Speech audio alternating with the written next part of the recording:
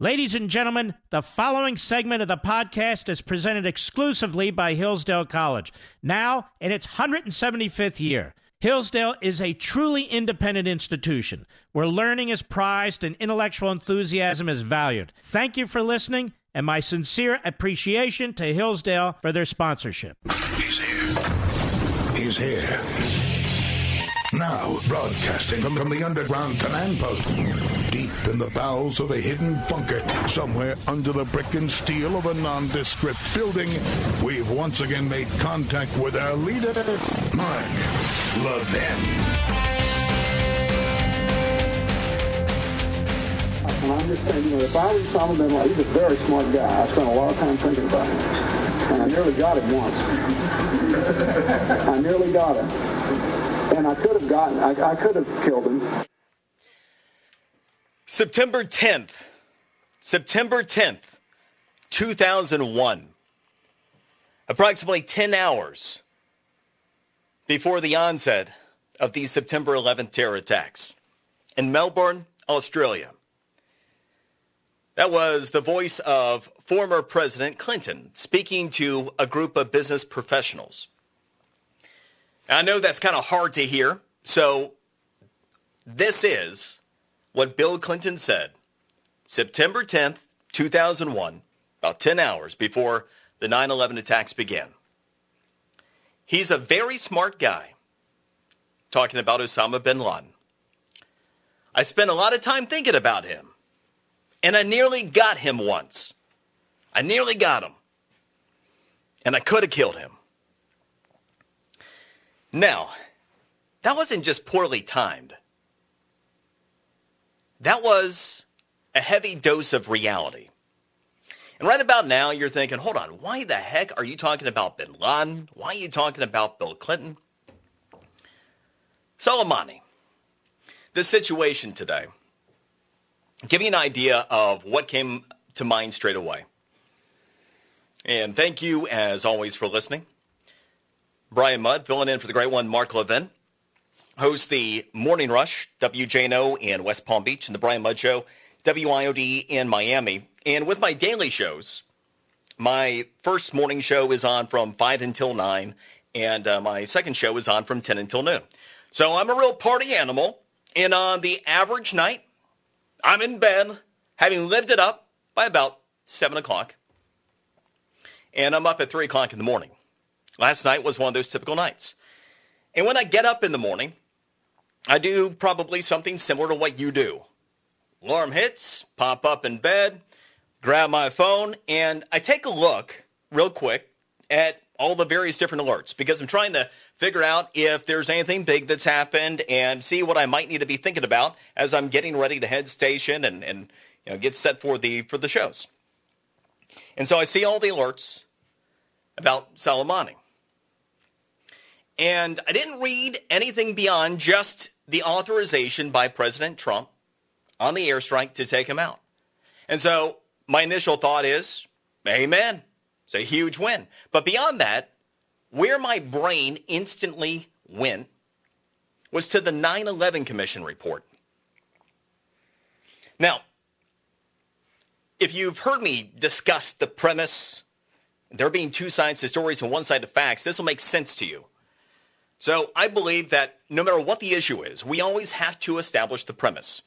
Because if you operate on a false premise, anything that's built upon it will be false too. You're going to be misled. That's where our education establishment falls flat near daily. That's where our godless souls and slanderous news media leads us astray daily. That's where leftists are off the rails daily. So to get to the premise, I was thinking about the authorization of an airstrike. Now, I had no idea at this point, all the way into work. That was it. I know what's going on. I'm getting ready. It takes me about 10 minutes to get in and out in the morning. I'm just trying to get up and get to work. And on the way to work, I'm thinking about my game plan and what I want to research, what I want to dig into to be able to discuss. And so I immediately want to get into that 9/11 Commission report. But then when I get to the station, I suddenly see that this became a partisan issue. And I'm in WTF territory pretty quickly. Because how in the world did the leader of state-sponsored terrorism in the world become a controversial issue? Eliminating him. Once upon a time, that would be cause for celebration. You know, we talk about politics ending at the water's edge. We know that went away a long time ago. But even to the extent that that ship has sailed, we still, once upon a time, could identify a terrorist, could identify a threat to Americans and American interest, and go, yeah, getting rid of those people, it's a good thing. So then I'm in holy crap territory as I'm starting to take in the feedback by leftists. And before I even got into what I wanted to find in the 9/11 Commission report, I'm seeing Biden's comment. President Trump just tossed a stick of dynamite into a tinderbox. So you're saying you wouldn't have done it, Joe Biden? I see Bernie Sanders. Trump's dangerous escalation brings us closer to another disastrous war in the Middle East that could cost countless lives and trillions more dollars. So you wouldn't have done it, Bernie? Elizabeth Warren. This reckless move escalates the situation with Iran and increases the likelihood of more deaths and the new Middle East conflict. New Middle East conflict? Freaky planet are you from, woman? Are you serious? I mean, hello? Our priority must be to avoid another costly war. And by the way, you'll notice the theme here with these. You'll notice the theme being, apparently, the way to not have an escalation of conflict is just to let them kill us. Because that way it doesn't escalate. You just go ahead and you let the terrorist take us out, take our interest out, and that way it doesn't get any bigger than what they decide to kill. I mean, that's kind of cool, right? Then I see Nancy Pelosi. Trump administration has conducted strikes in Iraq targeting high-level Iranian military officials. You notice what happened here? You notice how she even went PC with that, granting additional legitimacy, all in the name of her political interest. Here you have someone who is responsible since 1979 when he became part of a terrorist movement in Iran. Someone who's been credited with not fewer than 600 murders of Americans. Trump administration has conducted strikes in Iraq, targeting high-level Iranian military officials and killing Iranian Quds Force commander Soleimani without an AUMF.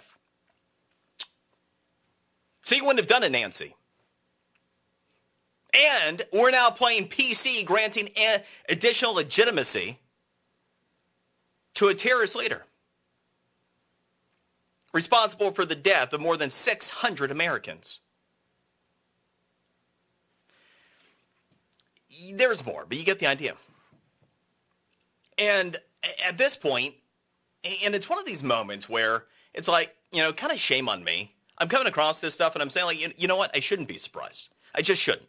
Right? But I'm still that person who, when I wake up in the morning and I get going, I believe that we're a country of good, and I actually believe that most people really do want what's best.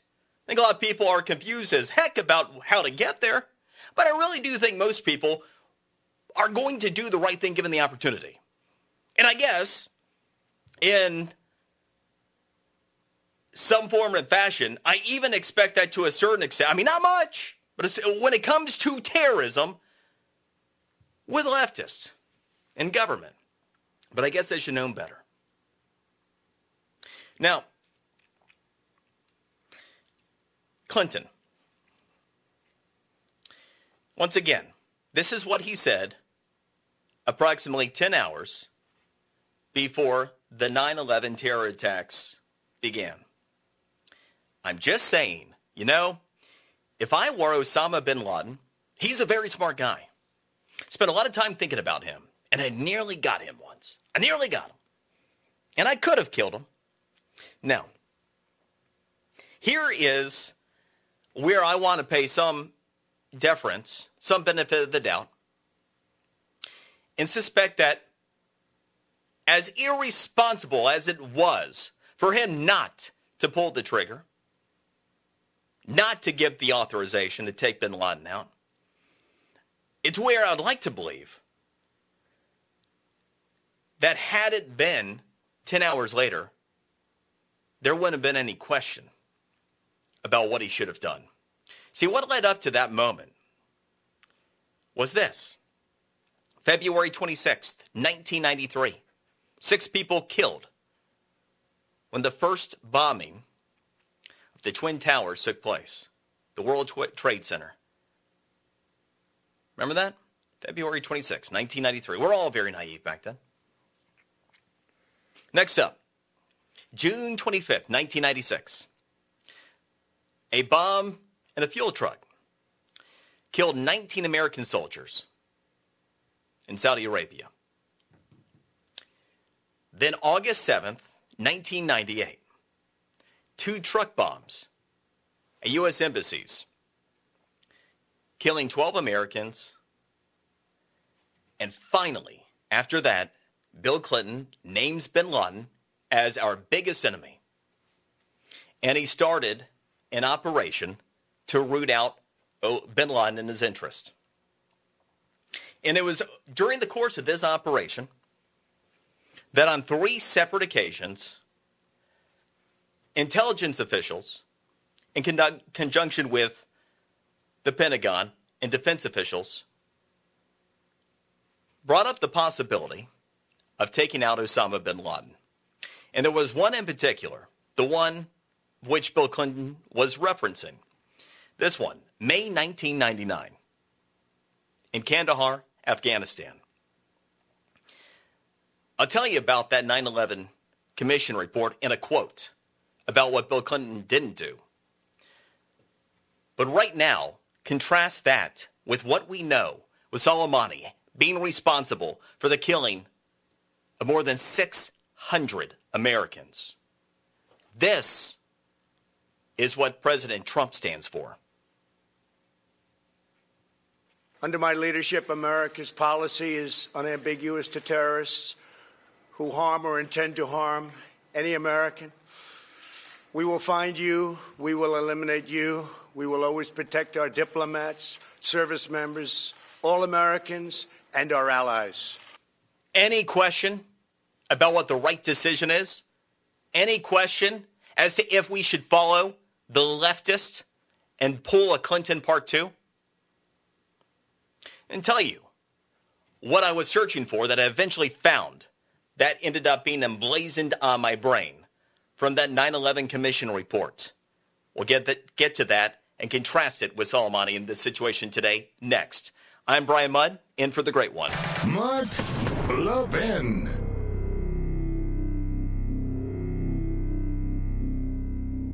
As the new year begins, Hillsdale College thanks you for your loyalty to freedom.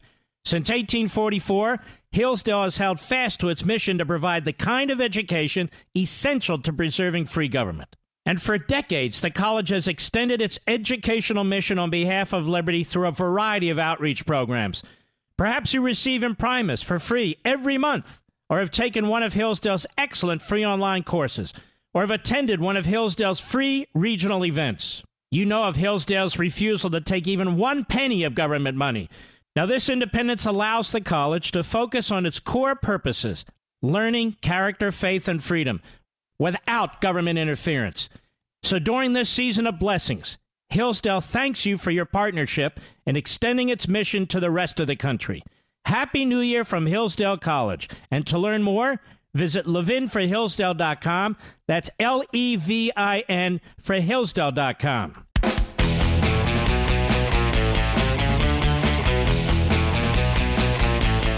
Soleimani was plotting imminent and sinister attacks on American diplomats and military personnel, but we caught him in the act and terminated him.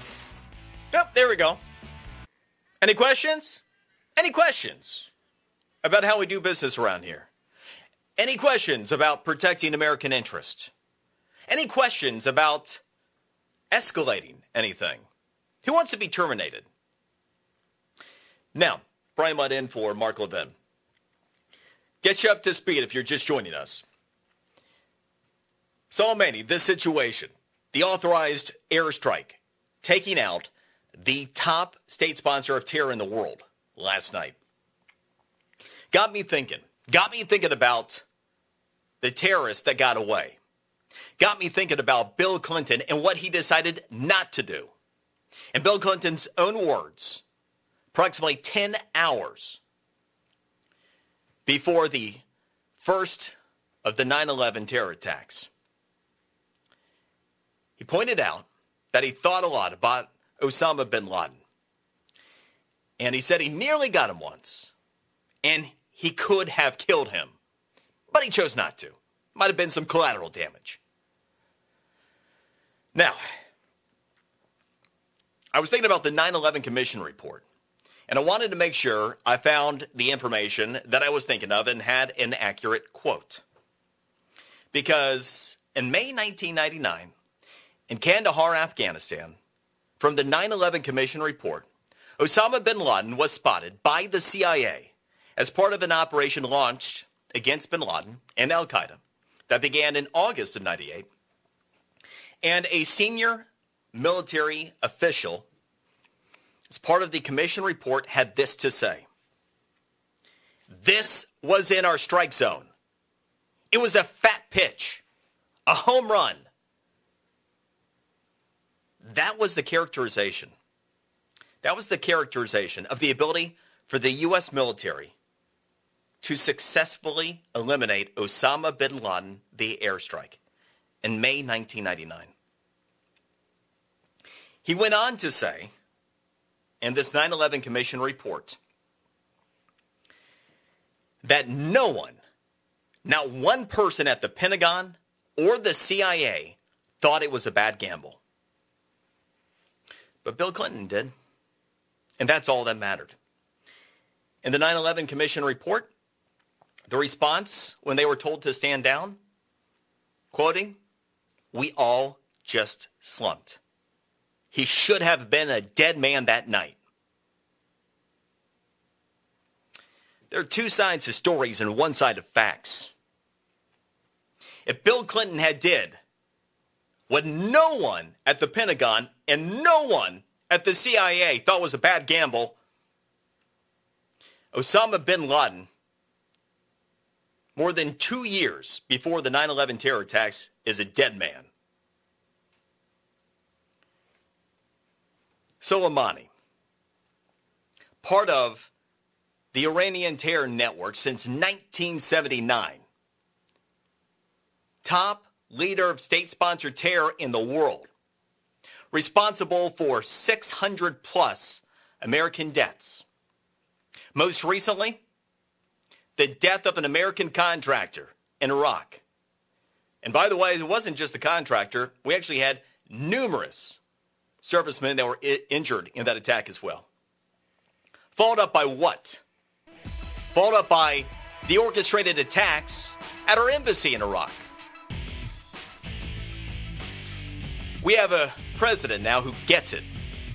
A president that when he's provided information from the CIA and from the Pentagon that no one thinks is a bad gamble, takes the shot and saves American lives. I'm Brian Mudd, in for the great one, Mark Levin.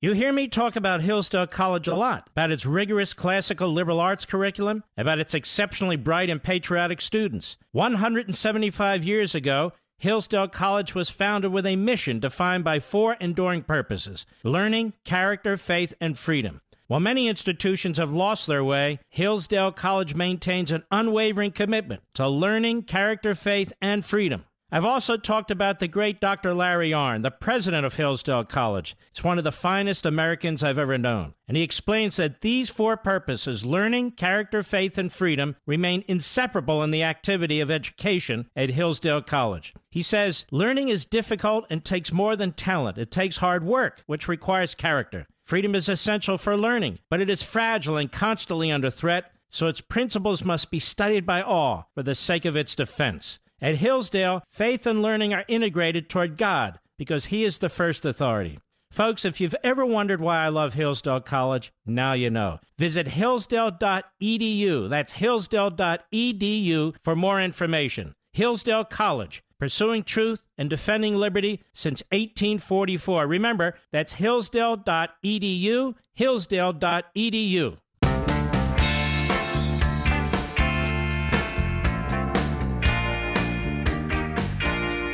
Mark Levin, an unapologetic patriot and unapologetic constitutionalist.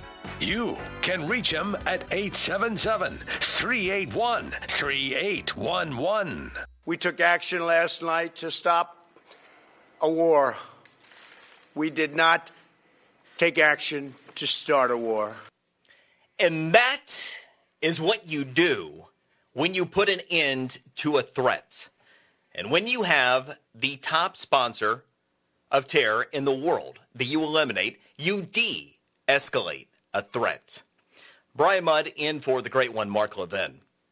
For all of the leftists who immediately decided that they no longer were aligned with American interests, and they not only were part of the Blame America First crowd, but anything that is opposed to Trump, you often heard about an escalation.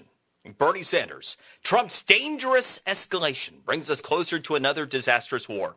Let me ask you, if you have the top leader of state sponsor of terror in the world and you eliminate him, are you more or less likely to have additional attacks in the future? Elizabeth Warren, this reckless move escalates the situation with Iran. So how do we de-escalate? Again, is the only option just to let them kill who and what they want to kill when they want to? Because that de-escalates because there are fewer of us because they've eliminated us and our interest around the world? See, quite literally, with that mindset, there is an interest that is aligned with Iran, not the United States of America. There is no way to spin that type of rhetoric and that type of mindset, and there's no excuse that can be made relative to presidential politics and an election cycle that forgives any of it. You're either with us or against us when it comes to our safety. There is but one thing, that is a non-negotiable for our federal government, and that is the protection of us. Only thing these people actually have to do as a requirement at the federal government, protect us. And they don't even want to do that on the left anymore. Imagine if these people were in charge. Illustrated the point about the numerous terrorist attacks that Osama bin Laden carried out. How Bill Clinton was keenly aware, identified Osama bin Laden in August of '98 as the top threat to the United States of America. Then had 3 subsequent opportunities to take him out. One in particular in which no one at the Pentagon and no one in the intelligence communities thought was a bad risk. And he still didn't take it because there might be some collateral damage. Now, you have somebody who's already responsible for more than 600 Americans being dead. For proxy wars that he spun all over the region. For an attack that took out an American contractor just recently, who orchestrated an attack on our embassy in Iraq just earlier this week, and who was landing for what purpose in Baghdad. According to our intelligence communities, for more terror attacks, for more attacks against Americans in our interest. And if you had Joe Biden in a position of power, Bernie Sanders, Elizabeth Warren, Nancy Pelosi, numerous others, he's out there right now carrying out those plans. The United States of America is less safe. Our interests around the world is less safe. There are Americans that would end up dead. We just don't know exactly what yet. Two sides of stories, one side of facts. those happen to be them. Now, ironically enough, I have my what amounted to 13 pages of notes, mainly bullet points and a couple of quotes that I threw in here as part of my prep for tonight's show. My number 2 bullet point is something I had not mentioned yet, but it's something that Tony from New York City was thinking of. So, Tony, I'm not going to steal your thunder. I think you have a gold star thought. Tony, go. Yeah, thanks a lot, Brian. Yeah, I just couldn't understand why that side was heaping praise on this guy and why they were walking around on their toes. And it came to my mind was, the enemy of my enemy is my friend. And they view Trump as their enemy. So it's that simple. Exactly right. And that is my number 2 bullet point tonight.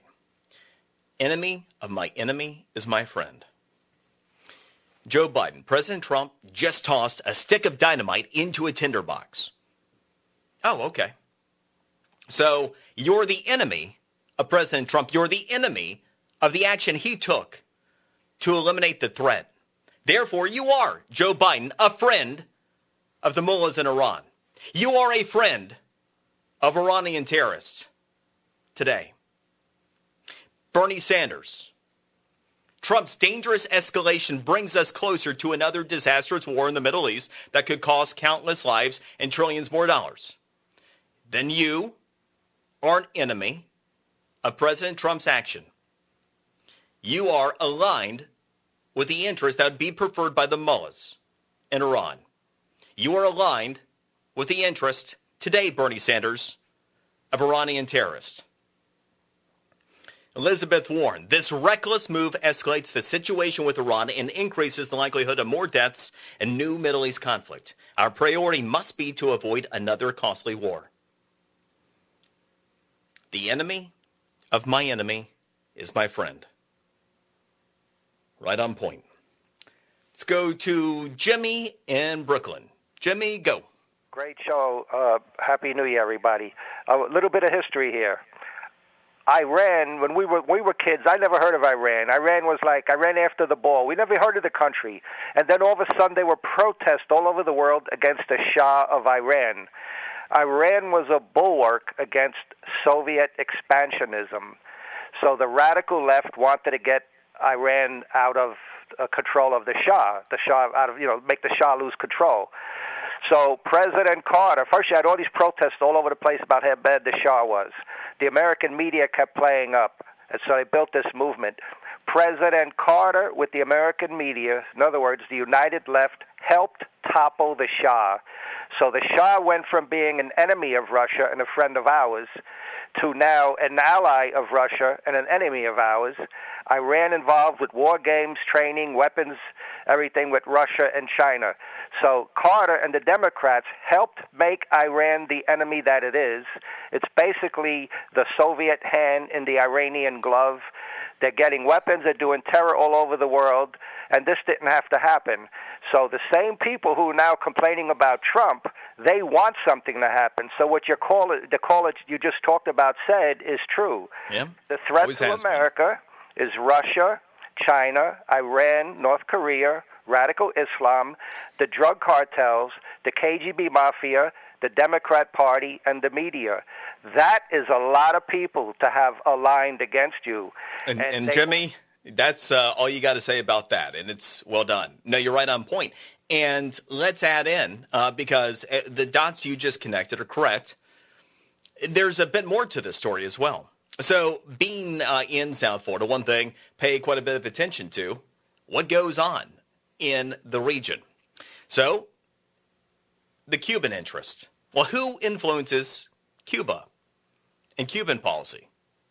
Now, having a foothold strategically there, well, we know what that led to, right? We had a little missile crisis. But wait, they're all still influencing in the region. The instability you see in Venezuela. Who's behind that? Who's ensuring that stays in place? Who keeps Maduro in power? None other than Vladimir Putin. These are all interconnected. And yes, you did see Putin out today talking about what a horrible move this was and how President Trump just totally took a Iranian deal off the table. Please. Like that was going to happen in the first place.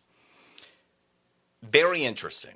Now, in the context of the conversation you were just advancing, keep your eye on China. I've been looking for them today, staying quiet. You know, their economy, it really is something that President Trump so successfully has navigated that not only have they not necessarily reared their ugly head as of yet, as we're in a phase 1 trade deal that is on the precipice of being signed, but they also might be keeping NOCO in check. Remember that Christmas present we were going to get by Little Rocket Man? Guilty pleasure. And we got another one of those references from the president recently. And we had another threat after Christmas. Now, still hasn't happened. Could it be that North Korea isn't acting out because China is not letting Little Rocket Man deliver his presents in whatever form or fashion he's thinking? Why? Because China's economy is in the tubes. And why is China's economy in the tubes? Because President Trump effectively negotiated policy utilizing tariffs to rein in their economy. And what's happened with our economy? Well, everything that the leftists and your godless souls and slanderous news media dead wrong about. How it was going to kill us. How, oh my gosh, these Chinese tariffs. You're going to go to the store and you're not going to be able to afford anything. And all that's happened has been record employment in this country, record wages in this country, record opportunity in this country, record low unemployment for every minority group in the United States of America, record retirement accounts, record prosperity, period, in our economy, while simultaneously making China have to come to us and potentially keep North Korea in check. You're right, it's all interconnected.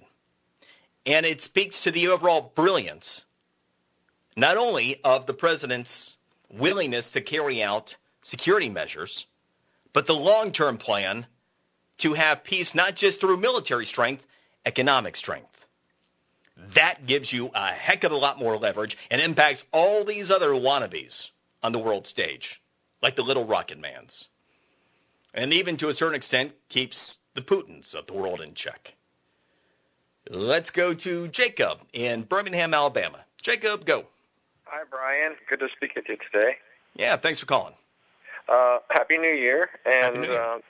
Good news to start out the Happy New Year of getting a terrorist that was attacked, that helped attack our embassy and killed some people over there. And it's good that we have a president that can handle the situation in crisis, protect America, and keep our interests, and keep our, protecting our interests over there in the Middle East. And we need to continue on doing that and protecting America from those aspects of terrorism and protect America from immigrants that are coming across the border. We don't know who's coming across. We got to vet the people that are coming across the border, and we got to keep an eye on Iraq and keep an eye on the current Ebola outbreak and keep an eye on the migrants coming across. We got to keep an eye on this stuff. Well, Jacob, good news. I mean, what are you talking about? Good news here. I mean, haven't you paid attention to CNN or MSNBC? Haven't you read the New York Times? I mean, what good news are you talking about? We're out of the middle of a crisis here. I mean, you got those rose-colored glasses on is all, and all that money in your bank account and everything. Appreciate the call. Let's go to Ralph in Red Bank, New Jersey. Ralph, go. Yes, thank you for taking my call, Brian.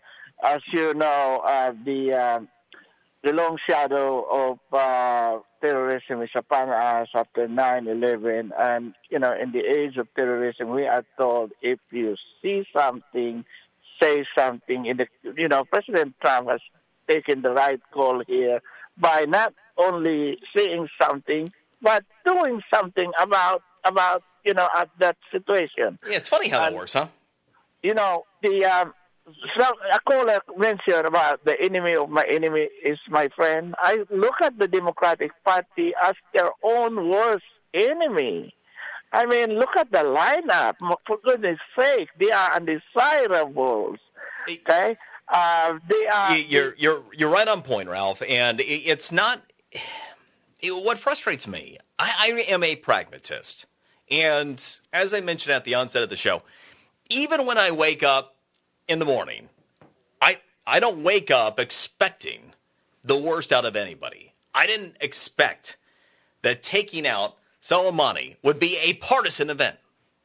So that surprises me. But we're in that world now to where even eliminating the biggest terror threat in the world is something that Democrats are now opposed to. That makes them opposed to the best interest of the United States of America, and that is disqualifying. I'd agree. I'm Brian Mudd, in for the great one. Mark Levin.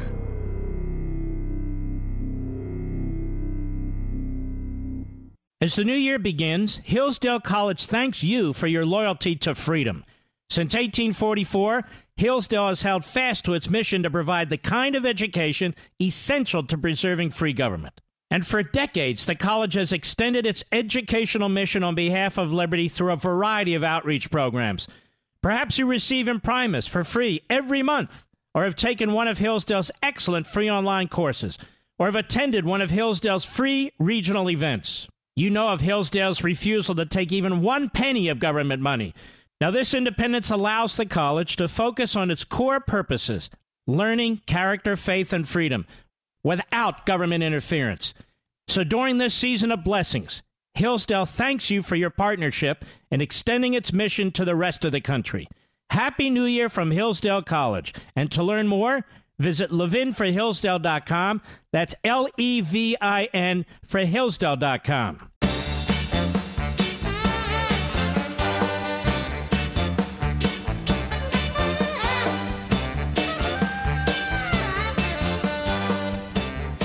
Just as Israel has the right of self-defense, the United States has exactly the same right. Qasem Soleimani is responsible for the death of American citizens and many other innocent people. He was planning more such attacks. President Trump deserves all the credit for acting swiftly, forcefully, decisively. Israel stands with the United States in its just struggle for peace, security, and self-defense. Well, there's Benjamin Netanyahu.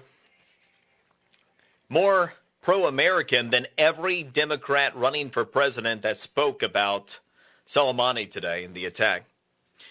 More pro-American than the Speaker of the House, Nancy Pelosi. More pro-American than Senate Minority Leader Chuck Schumer. You know, it's an interesting thing. Brian Mudd in for Mark Levin, and as I've been walking through this hour, started out drawing some comparisons to 9/11 and what Bill Clinton didn't do. Having the opportunity with the intelligence communities on a minimum of 3 occasions to eliminate the threat. One time in particular, in the 9/11 Commission report, quoting the report and top officials reporting, not one official at the CIA, not one official at the Pentagon thought it was a bad risk. But Bill Clinton told him to stand down. This, when Osama bin Laden had already been declared by President Clinton as the top threat to the United States of America. 9/11 is what happens when you do what Democrats are advocating. 600 plus Americans already dead due to Soleimani. And there's hesitation when the intelligence communities come back. There's hesitation when the Pentagon comes back and says, you got a clean shot. It's the responsible thing to do when you're president of the United States. That's acting in the American interest. It's not what the Democrats stand for. And let's talk about that hypocrisy regarding the intelligence communities. We'll get to that next. Brian Mudd in for the great one, Mark Levin.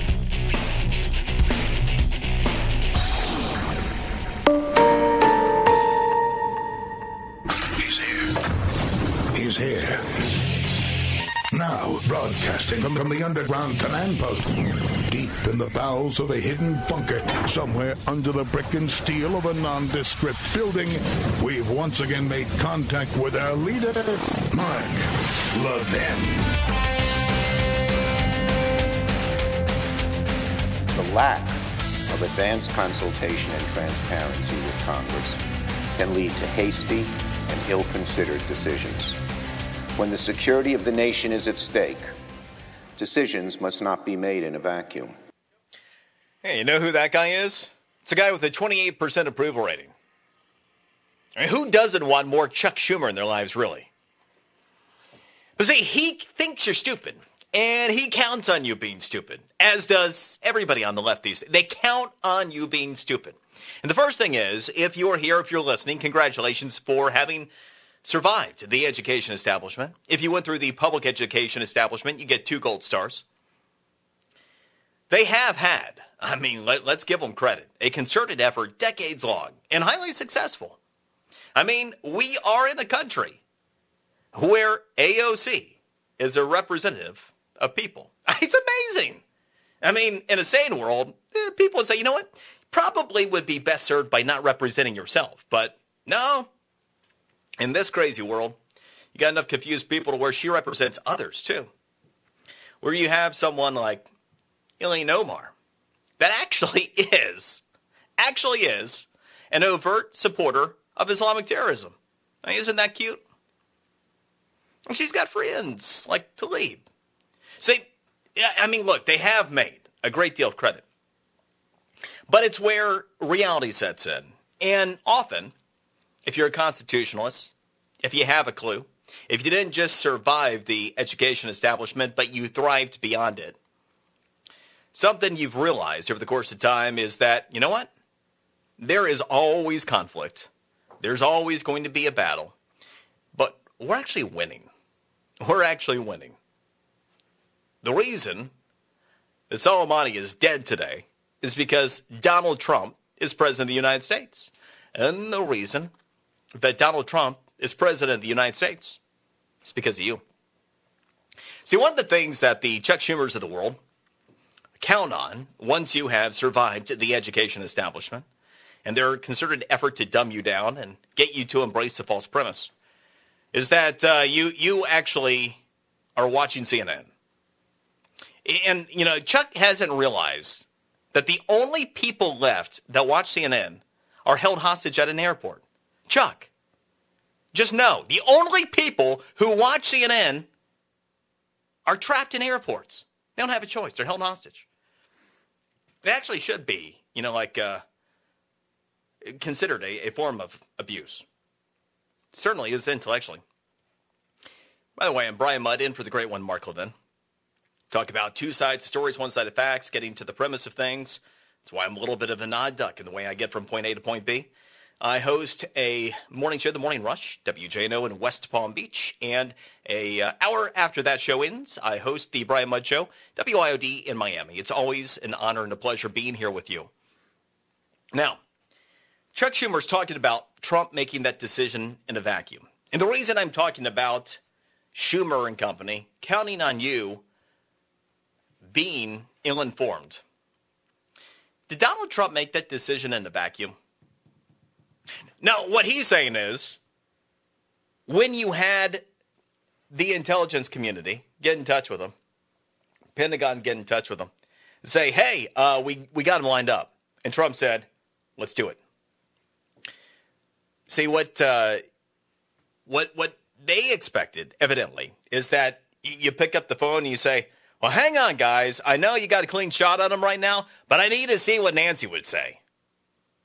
Right? I mean, because that's what you do. When you got a terrorist squared up, you reach out, you phone a friend. You phone Nancy Pelosi. Hey, Nancy, here's what we got in real time. What do you think? Oh, shoot, he got away. Darn it. I hate it when that happens.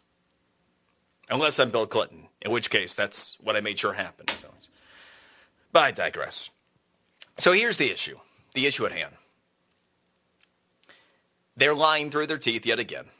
Everyone who talks about him making the decision in a vacuum, everyone who's suggesting that President Trump doesn't have constitutional authority to be able to carry out an attack, who is plotting against American interest, that absolutely is the executive's responsibility.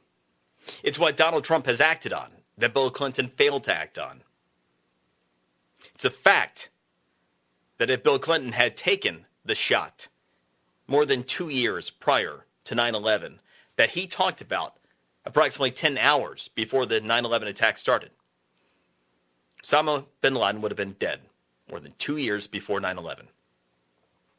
And it's a fact that if Donald Trump decides to take the time to phone a friend and to see if he can get buy-in, that the situation on the ground is going to be different than what it was last night. There are 7 people that are dead. And guess what? They're all terrorists, including the leading state sponsor of terrorism. That's something to be celebrated. And Chuck, we're not dumb. President Trump didn't operate in a vacuum. He didn't say at random, you know what? Go track down this guy's all money. Wherever he is, go get him right now and just fire some stuff at him. This is something that was brought to him by the CIA and something that was brought to him by Pentagon officials. And they said, Mr. President, you have an opportunity before you. What are you going to do?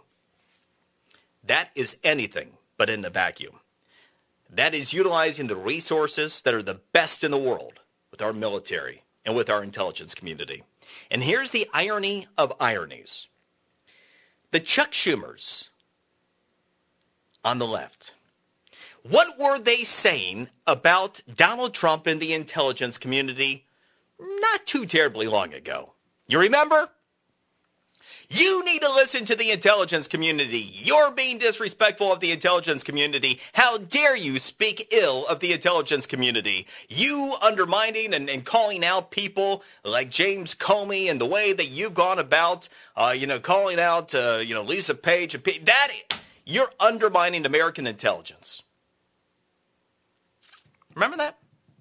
Remember how not all that long ago, Chuck Schumer and company, saying that what Donald Trump needed to do, listen to the intelligence community? Where are they today?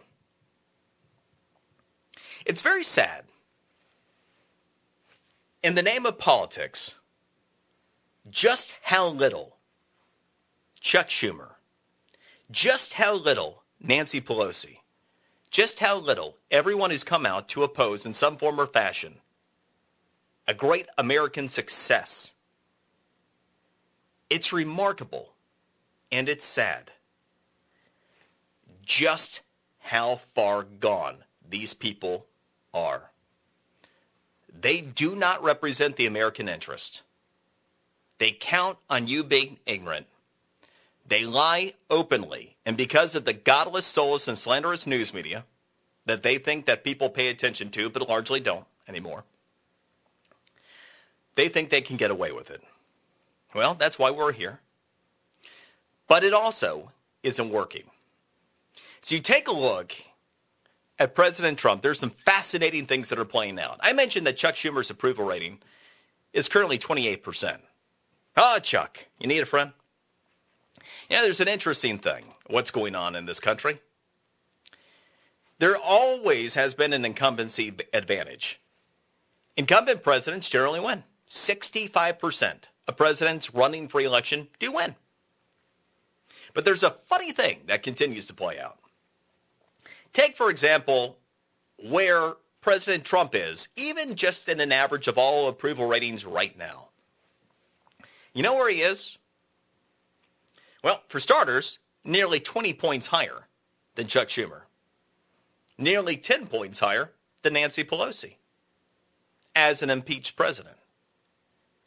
But he also, among likely voters, is 2 points higher today than Barack Obama, the same date in his presidency.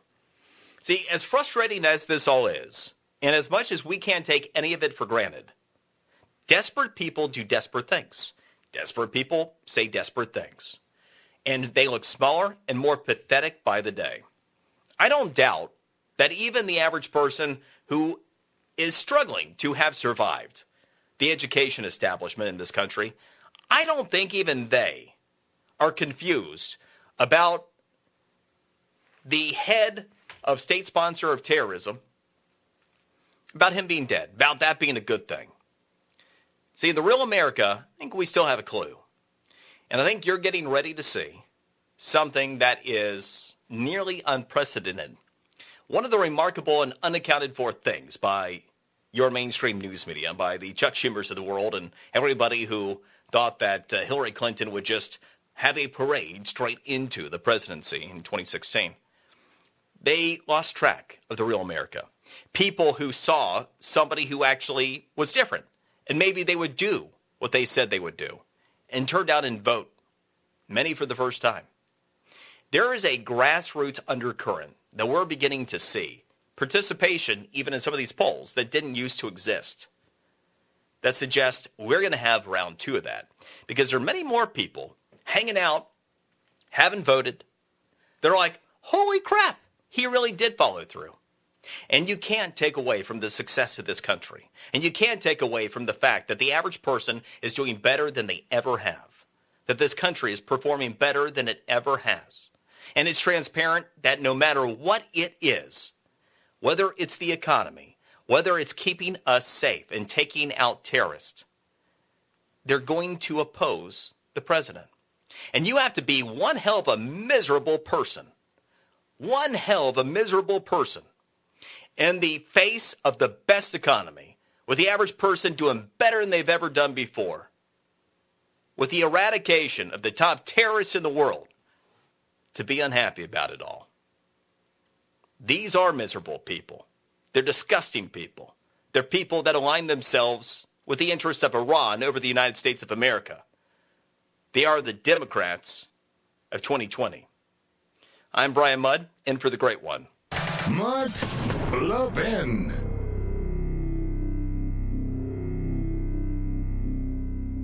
In today's digital age, where cyber threats loom larger than ever, safeguarding your personal information is paramount. So why is Congress considering a law that could put your credit card data at greater risk of being hacked and exposed to foreign networks? This Durbin-Marshall credit card bill could jeopardize your financial data, make it more susceptible to cyber intrusions.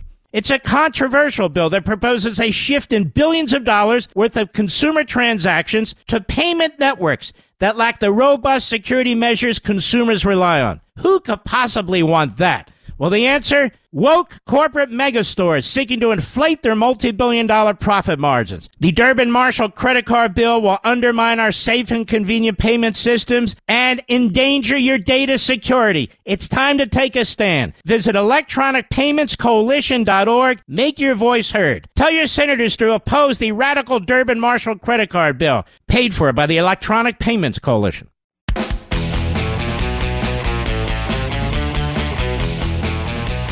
Last night, the United States conducted a military operation designed to kill Major General Qasem Soleimani, a notorious terrorist. No one should shed a tear over his death. The operation against Soleimani in Iraq was conducted, however, without specific authorization and any advance notification or consultation with Congress. Again, these people think you're stupid. There's a but. Yeah, he's this horrible terrorist, but. No, there is no but, Chuck Schumer. He's the president of the United States. The intelligence community came to him and said he is getting ready to kill more Americans. Now, we don't know the rest of the story, the details, but we have been given that much. And the CIA and Pentagon officials, they went to the president and said, what are you going to do? He said, we're taking him out. And he did. And 7 terrorists, including the lead sponsor of state-sponsored terrorism, the world is dead. And the world is a safer place because of it. And what do you get? But. There is no but. And it's an outrage to expect the president of the United States, in a real-time situation, with the terrorists on the move, to phone a friend and to call in Congress, or maybe we can get this conference call and set up before they get to their destination. I mean, it's outrageous. What country do you support, Chuck Schumer? So right now, your interests are more closely aligned with the mullahs in Iran than they are American interests, here or abroad. Now, there's an inconvenient truth that has nothing to do with the anti-American sentiment of Chuck Schumer and company. It has everything to do with what is really going on in Iraq right now. you might notice that we've been having an increase in problems there. You might have noticed that with the attack on our embassy earlier this week, where was the Iraqi military? I mean, they do have an Iraqi military. They were even in proximity to our embassy. What'd they do? Near as we can tell, nothing, right? They kind of stood back and watched it happen.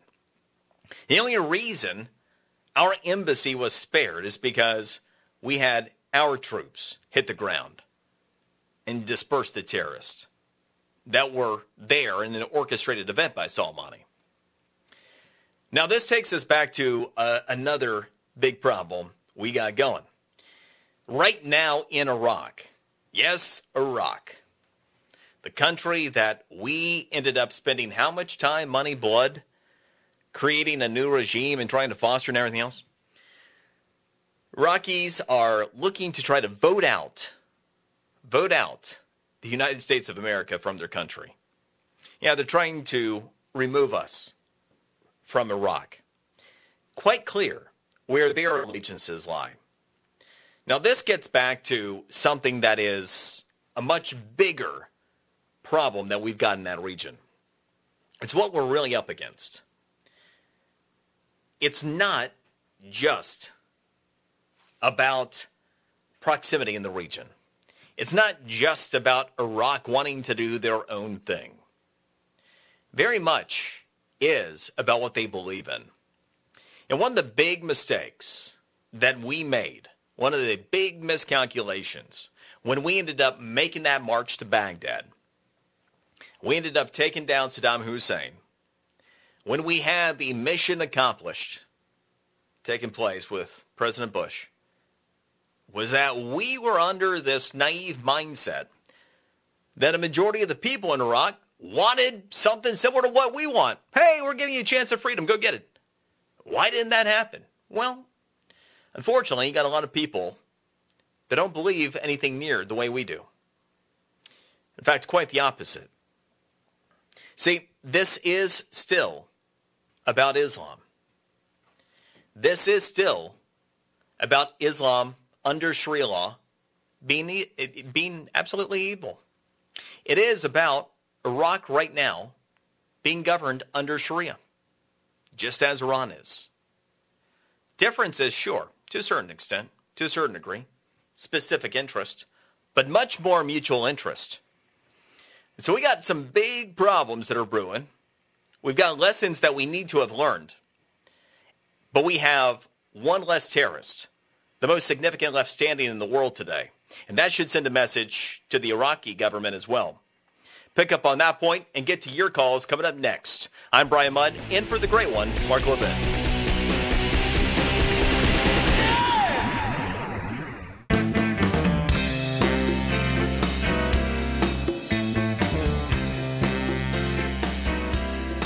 Levin, the champion of liberty and true conservatism. Call Mark now, 877-381-3811. This morning, Iran's master terrorist is dead. The architect and chief engineer for the world's most active state sponsor of terrorism has been removed. All right, it is Brian Mudd, in for the great one, Mark Levin. May follow me at Brian Mudd Radio, and got this one from Patriot Girl 24. She said, do you think the new terrorist technique should be to force the jihadists to watch CNN or to be waterboarded? It's a two-pointer, but beyond that, it got me thinking. The early days of Gitmo, you know what they used to play? Britney Spears. But actually, I kind of felt bad for her, like for the world to know that what they're playing to try to get people, try to get terrorists in Gitmo to give up the goods is your music. But kind of appropriate when you think about, like, hit me baby one more time. Anyway, just before the break, talking about the issues that we do have. And they're nothing new. When we take a look at some of the commonalities, the interest of some of these countries, they're unique. But when you have a country that is governed by Sharia law, and if you're not familiar with Sharia law, The reason I say it's evil, if you think, for example, a woman who is raped shouldn't be stoned to death, you're probably not going to be a fan of Sharia law. If you think that a woman who has sex out of wedlock deserves to live, you're probably not on board with Sharia law. If you think that a woman should have equal rights, you most certainly do not believe in Sharia law. If you think that a homosexual should not be killed. Now, I mean, technically, in the Quran, it talks about stoning. But these days in Iran, that's a whole stoning. Sometimes that can take a while to arrange. So they've been known recently just kind of like throw people off buildings. So unless you think it's good to have homosexuals thrown off of buildings or stoned, you're probably not a fan of Sharia law. And on that particular note, the issue we have with Iran, with Iraq, with any number of other countries, well, it has something to do with what they're governed by and their belief system. So if you take a look at the current countries around the world that practice Sharia law, they are these: Afghanistan, Egypt, Indonesia, Iran, Iraq, Malaysia, Maldives, Nigeria, Pakistan, Qatar, Saudi Arabia, Sudan, United Arab Emirates, and Yemen. When was the last time we had a lot of luck for an extended period of time with any of these countries? And notice how every time, I mean, it seems like things are going smoothly for a while in Saudi Arabia, we get another reminder about, oh yeah, that's who exported terrorism to us, 9/11. That's who was responsible for Bin Laden. Oh, that's right. That's who was just responsible for the terrorist attack at Naval Air Station Pensacola.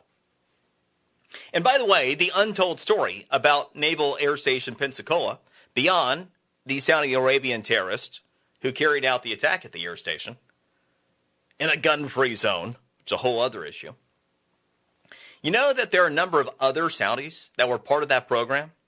You know, what didn't end up making your godless souls and slanderous news media, by and large, was that you had this whole community. It was all part of this foreign training program that has now been suspended. But as part of this program, it wasn't just this one terrorist. Oh yeah, you had a whole group of Saudis that were all in on this. In fact, they were watching the night before that terrorist attack videos of mass killings. Isn't that cute? We had these people actually quoting Osama bin Laden while they were training with American forces at Naval Air Station Pensacola. Isn't that cool? Anyway, I digress. Saudi Arabia, still a problem. Because when you have people that believe that women are subservient, when you have people that believe that if you don't believe like they do, you should die, we got issues. And that is what Islam under Sharia believes. So as we take a look at Iran, Iraq, governed by Sharia, tells you why things didn't work out the way we planned way back when we toppled Saddam, why you didn't have enough people that said, yeah, let's do freedom. No, not exactly what they were looking for. And it's why we are always going to have tension with all these countries and these regions. The question then becomes, what is it and how is it that we do send a message? How is it that we do protect our interests? How is it that we do de-escalate? How is it that we do keep war at bay? Well, call me old-fashioned, but if you kill the people that are responsible for orchestrating it, I think you have a pretty good chance keeping it at bay, at a minimum, right? I mean, just a little crazy thought. So that might be why it's a win to take out the leader of state-sponsored terrorism in Iran. Just a thought. Let's go to Ron in Monmouth, Oregon. Ron, go. Hey, sir. God bless you and Levin and everybody else and Mr. Director. I want to say that the man has made my heart feel better. The president made my heart feel better. I had a friend of mine that was in Marines in Beirut. Solomon's been part of that. Achille Lauro, coordinating with God dang Gaddafi, when the Navy guy got thrown off the TWA flight, and it also avenges the situation in Italy when Mr. Klinghoffer was thrown off the Achille Lauro. And I felt like the president had made a very good situation. And for these people, the Schumers and everybody else in the world, to go against what America stands for, peace, loving, caring, charitable, and at the same time, we have to stand up against tyrants that tries to dictate and control our world. I say what they're doing is PPing on the guys that served in World War II, that gave us the freedoms and endowments that survived the Depression for what we got, and I'm very thankful that we have a president with fortuitiveness and grace by God to do what he's done. Good stuff, and God bless you, Ron, and everybody who served. And that was not lost on me today. As you hear everybody on the left going, yeah, but, and indicating that they would not have taken out the terrorists. What is that really? To the greater than 600 Americans that have been killed as a result of his terror attacks. Is that not the middle finger to them and their families? What kind of message does that send? But, again, not something that you're likely to hear in your godless souls and news media. But again, there are more of us than them. Honestly, believe that. All right, let's go to Donna in Frederick, Maryland. Donna, go. Hi, Brian. Thanks. Happy New Year. I just want to say it's been a wonderful day for America. President Trump has honored his commitment to the American people, and we should all be especially thankful and prayerful about the upcoming year. What concerns me going forward is we now see the spotlight on the Democrats and the hypocrites they've always been. They've always aligned with radical Islam. They don't allow us to say it, but that's what it is. And it goes all the way back, like I believe it was caller Jimmy said, to the Carter years. And I think about how Bill Clinton neglected to do something when he had an opportunity to prevent so many deaths. I think about Hillary Clinton, how in Benghazi she neglected to do something and could have prevented many deaths. So hat tip to President Trump, to the conservative media who are doing all the heavy lifting that the radical leftist media won't. And I thank you a million times over for this. And likewise, Donna, something that I never take for granted, I know the great one doesn't. We don't do this without you. This is about us. You know, we talk to ourselves, and thank you for your support, supporting this show, supporting the sponsors. It's the reason that we're here. And Lord knows there are enough forces out there that do what they can to try to take us out. So it's a two-way street, and we are winning. Let's go to Bill in Las Vegas. Bill, go. Good morning, or I should say good afternoon. Well, you are in Vegas, so anything's possible. I won't fault you if you're just getting up. No, I'm actually getting off work. You know, it's funny because in the Reagan years, Reagan came down and ticked off the Democrats back then, but it was a different culture because he wasn't allowed to tweet, but he came out and the news had no other choice but to cover him. And even back then, it was like, I'm going to take down the wall. And he got up there and made his speech to take down the wall. That fell. Now you have Trump that's doing the same thing, moving to a different generation and different social platforms and media coverage and stuff like that. And I think it's just driving them nuts that he says, I'm going to protect my American citizens. I'm going to protect my soldiers.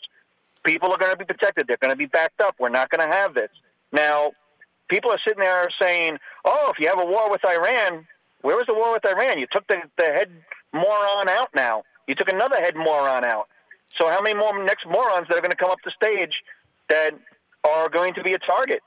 And it shows you, once again, the dichotomy of where this country once was, where something like this would have been celebrated. There was a time where it didn't matter what your political party was. The top terrorists in the world being taken out is a win. The knowledge from our intelligence agencies and military officials that he was plotting in real time to kill more Americans, that would have been applauded that it was stopped. So it really does show you. But again, it gets back to desperate people doing desperate things. There's so much more than just the politics as usual. Now, for some people, it is pure ignorance in politics. It was J.C. Watt who ended up espousing this. You remember, rising star in politics in Oklahoma, former Heisman winner, and then all of a sudden he just bowed out of politics early part of last decade, and it surprised a lot of people. And he summed up the political landscape as 80, 10, and 10. What he said is that it's extremely frustrating when you're really trying to do the right thing and what you believe in, because you have 10% of the people in Congress that really give a damn and are doing everything they can to try to do what they believe is right for the country. You've got 80% that are just trying to win their next election, and you got about 10% that are just happy to be there. Now, times have changed to a certain extent, but there's probably a lot of truth to all of it. And in that context, if all you're trying to do is win your next election, you at some point might put everything first except your country. Because if your country is succeeding, if we're eliminating threats around the world, if we have a record performance in the economy, if we have near record low unemployment and record low unemployment for every single minority group in this country, if we have record high wages, record retirement account balances, at some point, if all you're trying to do is win your next election, and you said this guy was going to end up sending us into the next depression, and many of these leftists, many of these elected Democrats said just that exactly, you're shown to be a fraud. But there's more, because the rest of it is part of the conspiracy. So John Durham and his impaneled grand jury that awaits criminal indictments, there is a who's who of Democrat operatives, of deep state officials that are in the crosshairs. See, this isn't just about politics as usual. For some, especially many in leadership, they have to go to bed every night knowing that they literally conspired against the President of the United States, and that we had an Attorney General who came into office earlier this year that appointed someone who's legitimately investigating and is on to him. And they have to sit there and they have to be worried day in and day out about if their number is about to be called. And that's the other part of the desperation that is starting to set in. Talk more about that in just a bit. Brian Mudd in for the great one. Mark Levin.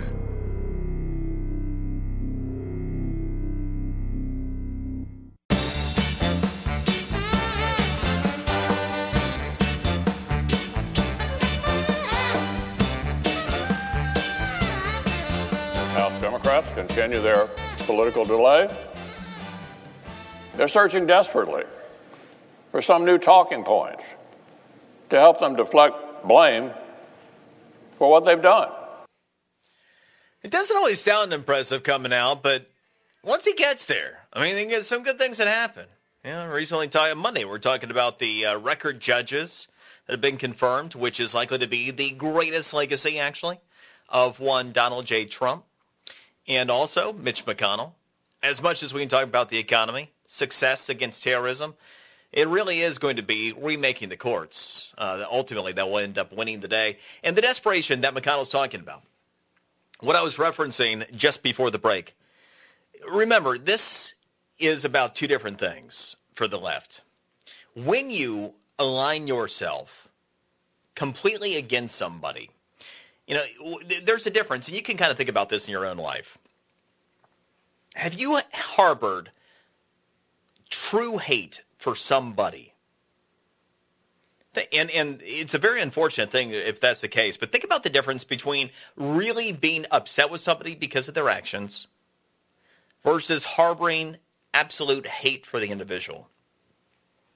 See, if you disagree with somebody and strongly about actions, if you condemn certain things, if you have a different belief system, we can respect each other and disagree on the issues. And we might be frustrated, but it's not at the premise. It's not at the foundation level. what you have is what's become essentially an ideology to oppose Donald Trump. They hate the man. And so it doesn't matter what it is. It doesn't matter if it's good for the United States of America. They hate not just him, they hate it at that point. They oppose it. That's why it's, well, yeah, he was a terrorist, but. No, there's no but. This is a win. See, the other thing about terrorism, kind of a consistent threat, most pervasive form of bias in news media is omission. And since 9/11, how many Islamic terror attacks do you think we've had worldwide since 9/11? I mean, just kind of a wild guess to get a number in your brain. You ready? 36,153. See, fairly frequent what goes on. In fact, you might not have even been aware that today we've already had 2 terror attacks. One in Afghanistan, one in Nigeria. Doesn't make the news in your average day, but it's out there. It's what we got to be mindful of and protect against. We'll talk about what's real, what isn't, coming up next. I'm Brian Mudd, in for the great one, Mark Levin.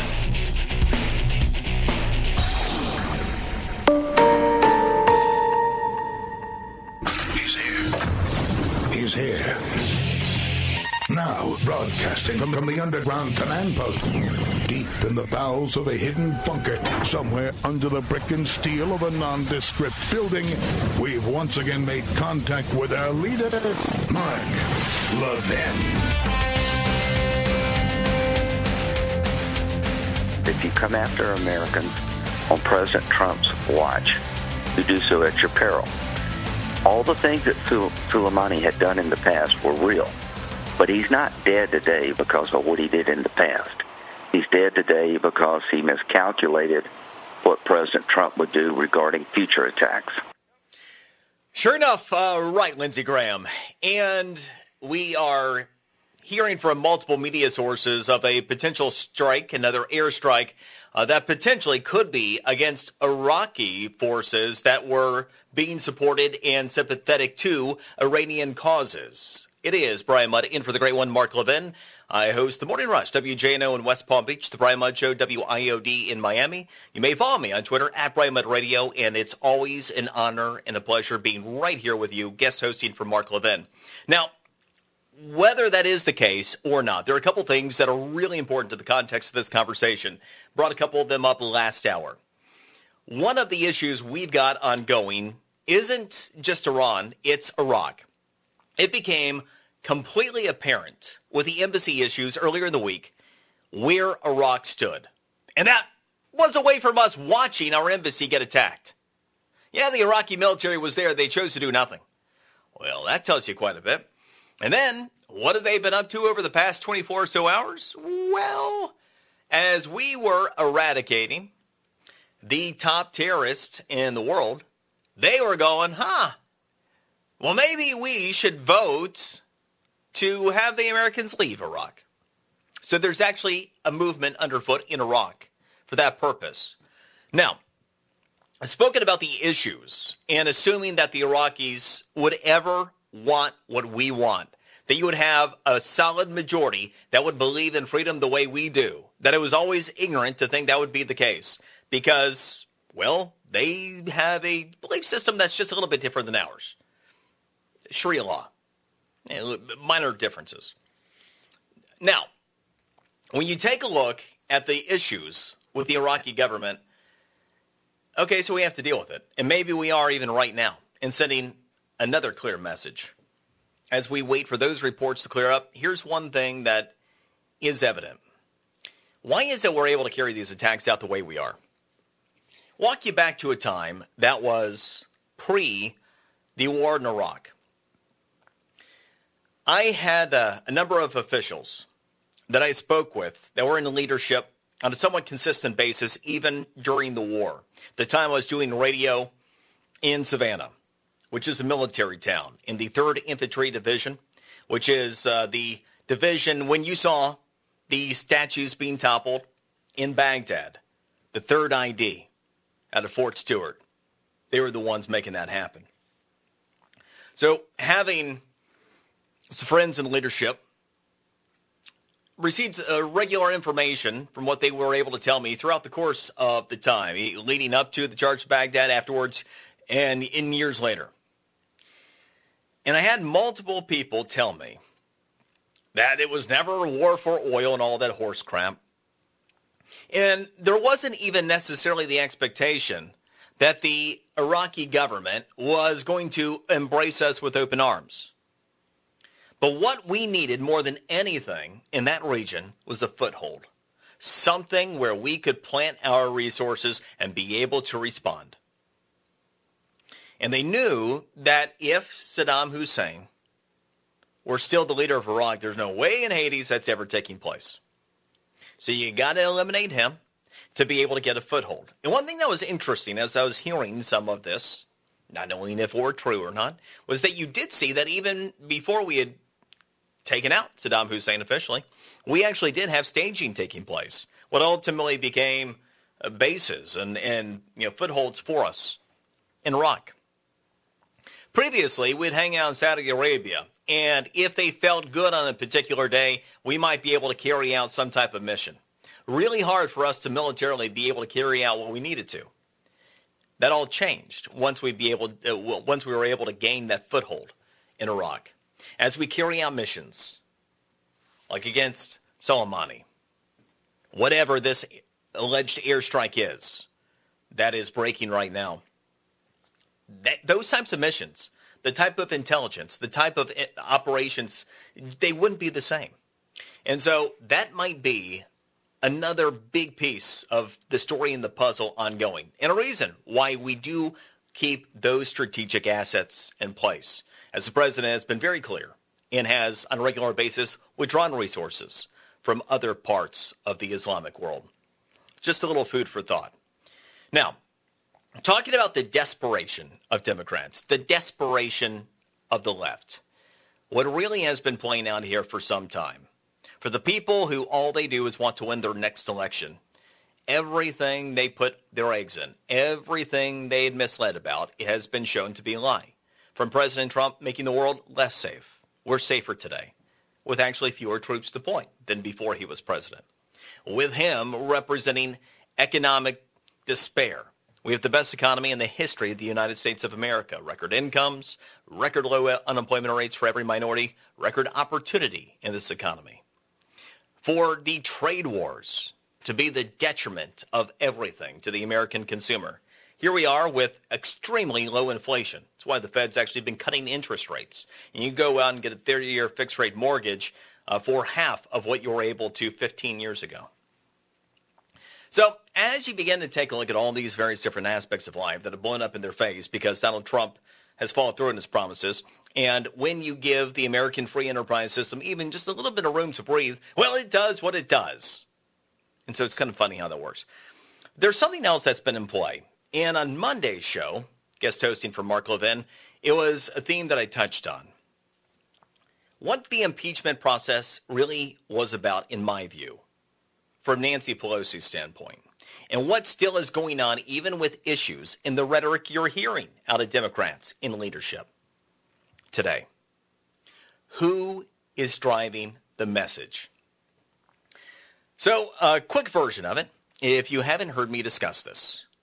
I believe that the battle for the Democrats is analogous to what the battle for the Republican Party was leading up to Donald Trump becoming president.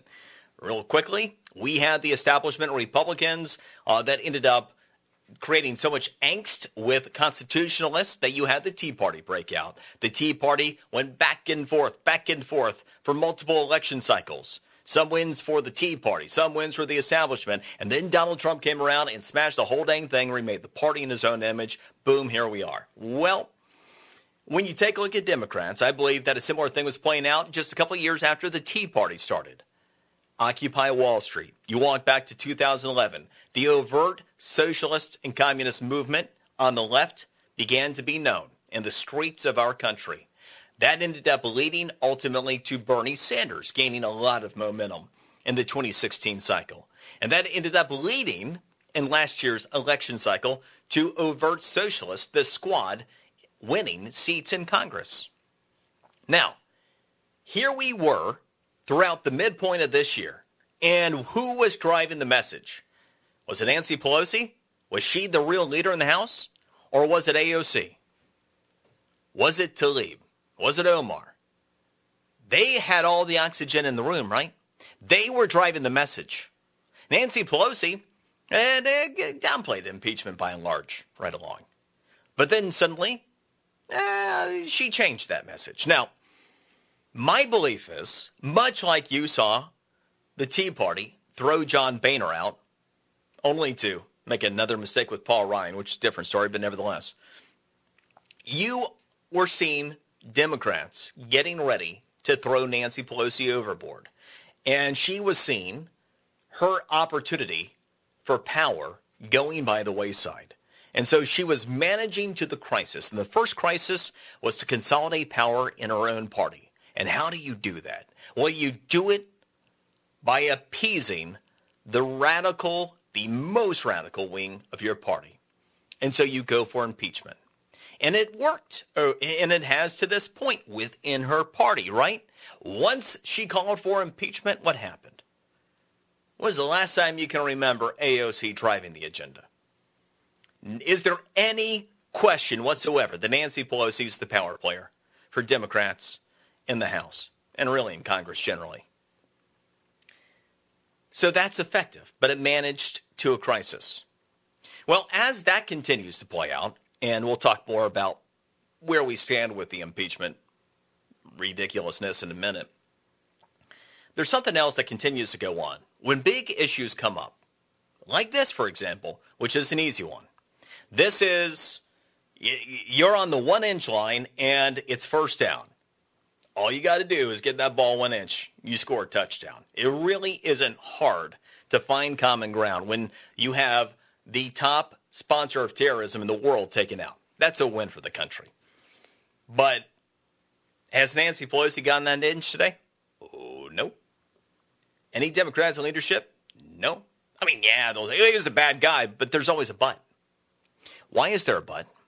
Why can't they just acknowledge the world is a safer place today? Because a disgusting, evil man who was responsible for the death of more than 600 Americans and plotting more is gone? Well, because what is the most radical wing of the party saying today? And Nancy to every issue, and Democrats to every issue that come about, they're having to embrace positions to consolidate power and to keep them at bay and to stay in control of the message that is now literally anti-American. As anti-American as that party has become. And that, as much as anything, is what has been driving the party to the left. And not just the 2020 candidates. That's something to watch in this entire process. That's why the dynamic has changed. That's why a Democrat of even 10 years ago isn't a Democrat today, let alone of JFK, who, as my dad will tell you, is more conservative than the average Republican today. When we talk about what's really going on, the Democrats are in crisis. And you are winning. And this is setting up to be a historic year. And not just historic in the sense that every presidential election cycle is. We got something big that's going on. And I'm going to bring up a line of thought that you probably haven't heard about. Has the president actually been impeached? What am I talking about? Got that coming up for you next. I'm Brian Mudd, in for the great one. Mark Levin.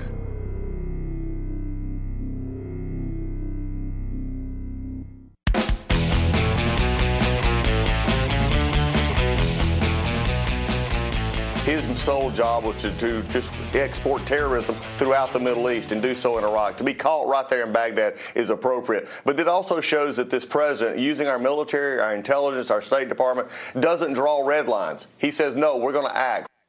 Yeah, imagine that. And if you say you act, and you do. Huh. Miscalculation, I guess. Now, speaking of miscalculations, this whole impeachment thing, it is blowing up on the Democrats right now. How do you know this? Well, what has Nancy Pelosi done with the articles of impeachment? Brian Mudd in for the great one, Mark Levin. Now, there's actually an interesting kind of intellectual exercise that was presented by a listener, just a straightforward question earlier this week that I thought I'd introduce to you. question that was brought to me.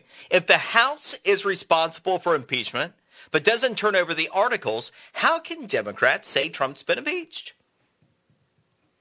If the House is responsible for impeachment but doesn't turn over the articles, has he been impeached, really? Let's think about this, because it helps illustrate some important points just going through this intellectual exercise. Now, Democrats, can they say he's impeached? Well, of course. You did have a majority in the House vote on 2 articles of impeachment. But has he actually been impeached? Now, the Constitution, it's clear, it lays out the impeachment process. House and Senate, co-equal bodies of Congress. House has the responsibility to investigate, introduce, vote on any impeachment articles. Senate, job, hold a trial, determine the outcome of those articles. Now, as we discussed, no president has ever been convicted and removed from office.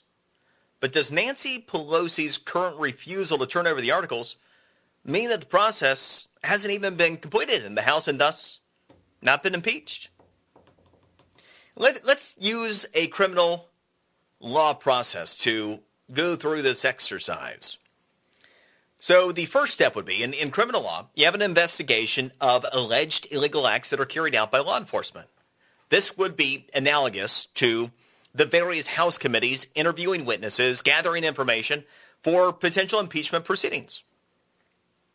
Your second step, once law enforcement has gathered evidence determined to be sufficient to identify a suspect they'd like to charge with the crime of the crimes, it's presented to a judge or a magistrate to obtain that arrest warrant.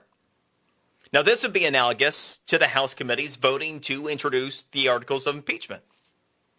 And your third step, once a judge or a magistrate, they decide that the evidence is sufficient to authorize the arrest warrant, presented to law enforcement to carry out an arrest.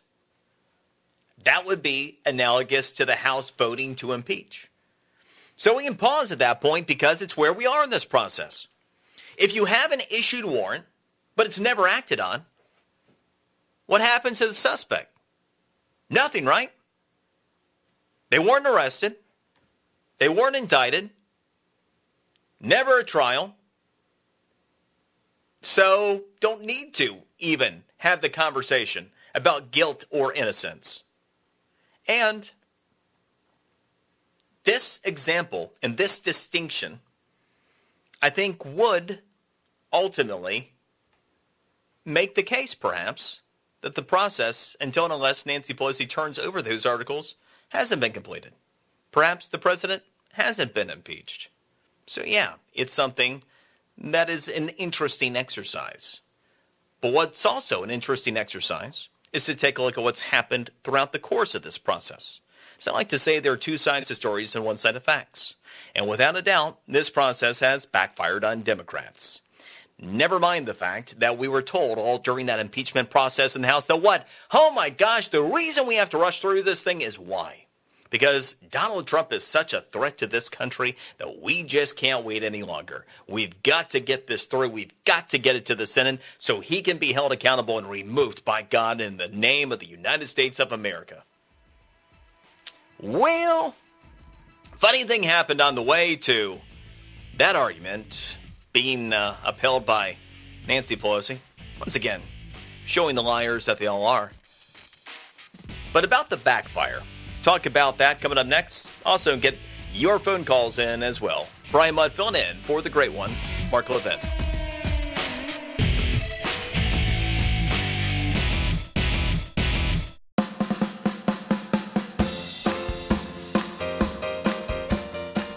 Mark Levin, the most popular conservative author in America.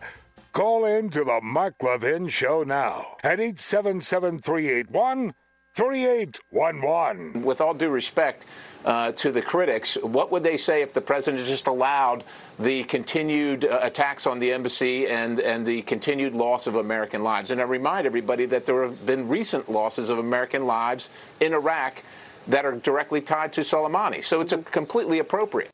Oh, no, let's not, get bogged down with the truth and pesky things like, Americans being killed and the like. I mean, Trump bad. And so whatever he does, it's the heads I win, tails you lose. And when you take a look at what actually is going on in the desperation, when you have bullies, what are they really doing? They're projecting something that is a real fault of their own. And so desperate people doing desperate things. John Durham waits in the wings with an impaneled grand jury. We have for years now been following. The Great One has been telling you every step of the way what's coming and the people that are accountable. The highest levels of intelligence agencies, the State Department, Justice Department, people that are going to be held to account once we have the indictments by John Durham. Numerous people that know that they are at fault wondering if they're going to end up being in the midst of all of this. We see that Donald Trump, first and foremost, being an incumbent president of the United States, already has an incumbency advantage. And then we see, on top of it, holy crap, everything he's doing seems to be working. And so you have a desperate political party that is aligned with hate against the president, does hate against the country because it's all working and it's doing well. And then you have Nancy Pelosi so desperate to consolidate power that she goes along with impeachment. And now the articles, where are they? So I went through an interesting, I think, intellectual exercise about whether or not President Trump really has been impeached until and unless those articles are handed over to the Senate, thus completing the House process. Maybe Nancy's going to go, you know what? I don't know where those articles are. We lost the articles. The craziest thing. The holidays, stuff happened. We had to go, the articles are gone. Maybe that'll happen. Because ultimately, this whole thing is backfiring. Now, one of the things I like to do, a regular political update, and I use average polling just as a temperature check. And again, I know a lot of people, they hear polls and they go, whatever. No. If you know how to use information and not take one poll literally and try to just do something with one poll, one piece of information, you really can draw deductions over the course of time. And the first thing to know, 3 weeks ago, for example, Donald Trump was not quite yet impeached, and his average approval rating was 44% across all polls, all samples. All right? Where is he today? Well, he's averaged over the past week 46%. So the first thing is his approval rating has risen 2 points since he's been impeached. Isn't that quaint? Now, there's more to this story. One of the things that's been true throughout the course of this presidency, your average boob on the street. You go and you do the man on the street, the boob on the street, and they go, oh, yeah, Trump bad. Why? Well, bad. Orange men or something. So you ask like adult-only samples, and if you take a look at those polls, they have always shown President Trump to perform the least. Their boobs on the street. Then you get into registered voters. And the slightly more informed and slightly more engaged, we have seen consistently that he performs better there. And then when you get to likely voters, those most informed and engaged, well, guess what? We see that consistently, his entire presidency thus far, he has performed highest with likely voters. And that continues to be the case. So it's not just that President Trump's average approval rating has been rising. It just so happens that among registered voters, he's been at 44% over the past week. But among likely voters, if you take a look at those samples, he's averaged 48%. Now, if you knew nothing else about polls, that might not mean anything, might not sound interesting. But then, if you take a look using history as a guide, there's a lot that's highly instructive about this. First things first. You know what Barack Obama's approval rating on average among likely voters was this date in his presidency? It was 46%. So Barack Obama, on his way to re-election, had an approval rating with likely voters 2 points lower than your impeached President Donald Trump. That doesn't necessarily portend good things for Democrats, nor does this. How about the people that are actually working on the impeachment of the process of the president? Nancy Pelosi, our friend Nancy, how's she doing? Well, her average approval rating, 39% currently. And Chuck Schumer, Chuck, he's just looking for a friend. 28% approval. All right, so here you have the president that is far more approved of than the person who has impeached him and the person in the Senate waiting on those articles if Nancy actually ever turns them over. Oh, and there's another data point that I take a look at. The direction of the country question. So remember how great things were during the Obama administration? I mean, your godless, soulless, and slanderous news media told you every day just how great things were, right? I mean, it was Obama. Yeah. I mean, it didn't matter that you couldn't make more money. It didn't matter that you couldn't get a good job. It didn't matter that, you're pretty much just stuck where you were stuck during those years. He was great. Well, it's a funny thing. Here we are with the incessant negativity by your GSS media, by the leftists, and we are 9% more optimistic than we were in the aggregate of the Obama years. That's interesting. And then one little note, the president's overall re-election odds. Now, one thing I've done over the course of time is taken a look based upon where a given president happens to be relative to predecessors. If you take a look at the overall approval on a particular date and you see how that president performed in their re-election bid, you have an idea. And so here's the first thing to note. Independent of who the Democrats are, President Trump, based on any sample you take a look at, any of the average polls that are out there, guess what? He's the odds-on favorite to win. I'll tell you a little bit more about that in just a few, but first, let's go to Paul in Michigan. Paul, go. Yes, I'd like to bring up one particular point here. In the Bible, it says that blessed are the peacemakers, and there's many roads to peace. Of course, it would always be great if we just could all be peaceful. Peaceful people in the world that are causing such destruction. And, today President Trump was talking to evangelicals. I think it would be a good point, and I would like to get your view on this. Don't you sometimes have to take action to create the peace that needs to be created? And as you said earlier, what President Clinton didn't do could have avoided a lot of destruction and violence. I believe that sometimes we need to pray for our president to make the right decisions. What's your thoughts? I say amen, and you're right on point. And first, yes, about the president, he is at El Rey Jesus. He was there for the kickoff of the Evangelicals for Trump. That's in Western Kendall, which is a suburb of Miami, and the passion around that event, absolutely huge. And it's hilarious watching the leftist media down here trying to cover it. I mean, we heard any number of other things, like there could even be illegal immigrants there. Will you have people deported from the Trump rally? The pastor of the church speaks in tongues. I mean, it's just, anyway, again, desperate people doing desperate things. But relative to your question about what ultimately is peace through strength. I mean, Reagan taught us something about it, right? We won a war without having to fight the war, right? Peace through strength. President Trump, there was a clear miscalculation by Soleimani. I don't imagine. I mean, he's been involved in Iranian terror since 1979. I'm not thinking that he's getting in that convoy near Baghdad, near the airport, because he's thinking that Donald Trump's going to take him out. And one of the things that the left has tried to do, it's not just the effort to try to get Trump, whatever that happens to mean at any given time, up to and including an impeachment or removal. They've tried to undermine him and weaken him in numerous ways as well. By going after people who have gotten close to him, they've attempted to take really talented people and make them not want to be anywhere near his universe, all in an effort to keep him from being successful. But he's been able to defy that and continue to be successful in the face of all of it. And part of that is the peace through strength message. Ultimately, when you see that the president is a straight shooter, and in the case of Barack Obama, he made things less safe by saying what? Here's a red line. Well, Iran would cross it. What would happen? Nothing.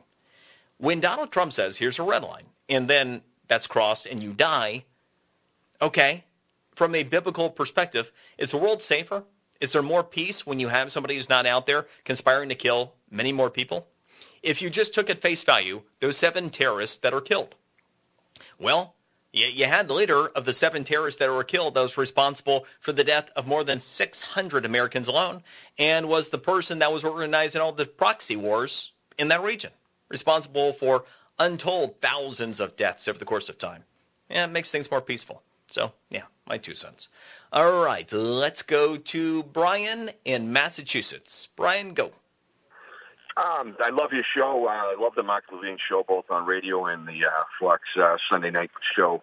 But I just wanted to comment on Trump's leadership, and it's been consistent. It's in stark contrast to what Congress has done, which is basically nothing other than try to take him down. And across the board, everything he's got involved with, the trade, prison reform, this latest addressing the terrorist attack, professional leadership, what we'd expect from a great country like America. And I'm hopeful for 2 things. One is that he certainly gets reelected, but more importantly, that the Americans see fit to give him a Republican House and Senate. We already have the Senate, obviously, but the House. And second of all, I think it's very important that we get to the bottom of this illegal wiretapping. It goes to the heart of any type of free society, and I'm confident that he's going to continue to show the leadership in that regard, because to me it's critical if we're going to have keep the republic, that this type of behavior does not Amen. go on. Amen, Brian. And going back to January, I remember even certain really talented people in my proximity that were highly skeptical of my belief that William Barr, coming back to his old post as Attorney General, was going to make that big of a difference. But I believed at that point he understood what was on the line. And what was on the line? The Republic.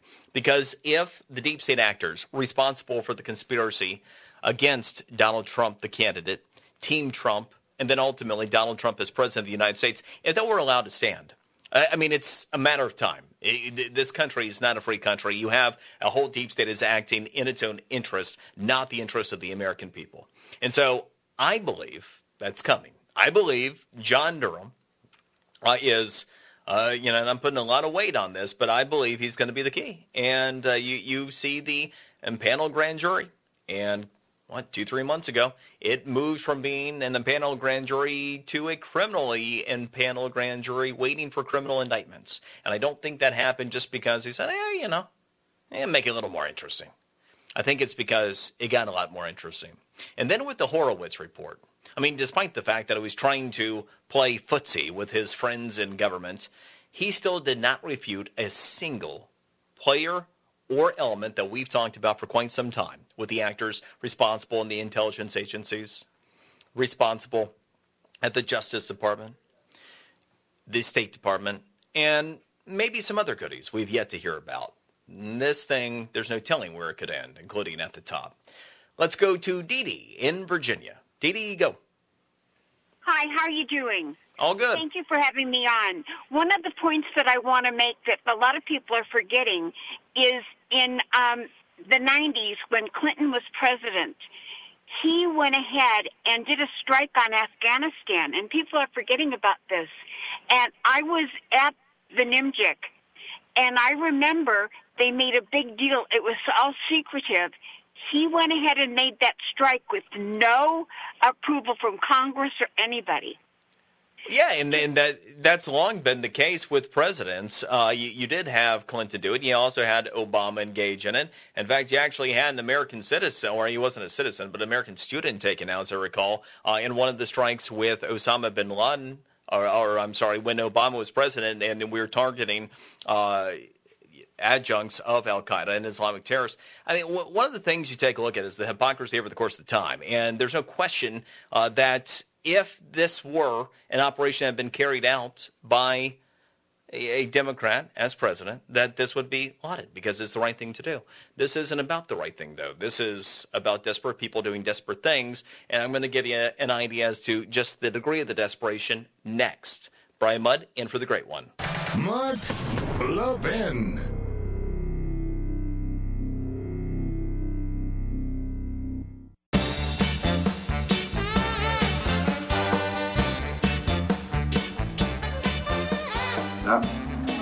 That vote was the worst foreign policy blunder in the modern history of the United States.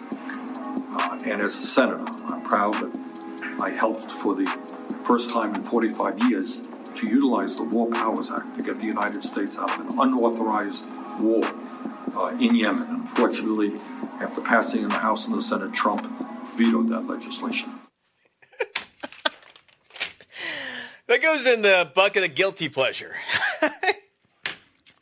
I was surfing social media accounts, going for quotes and things on the Soleimani, and I came across that from the burn. I'm like, what? So you might be what was that? What's it? Was he at some kind of campaign event with like? No. That was plan A. That was somebody in his digital department putting the beat behind the burn as he delivered the message. It's funny. All right, so talked about desperation. The odds are President Trump will be reelected. There's an incumbency advantage. Historically, 65% of presidents who run for election win. And guess what? As we sit here, January 3rd, 2020, President Donald Trump has a higher approval rating among likely voters than Barack Obama.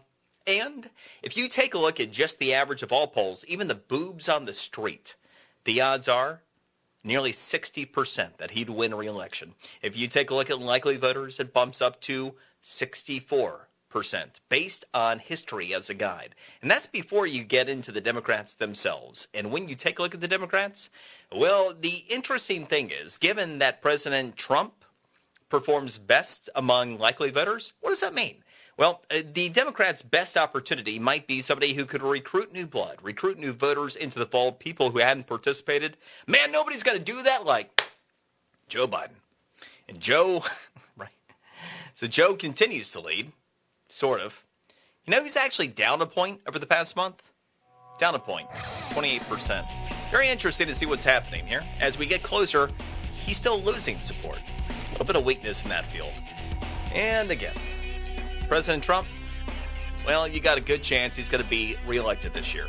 And you got a good chance the House is going to be taken back by the Republicans. Have a great weekend. Great one, Mark Levin. He's back on Monday.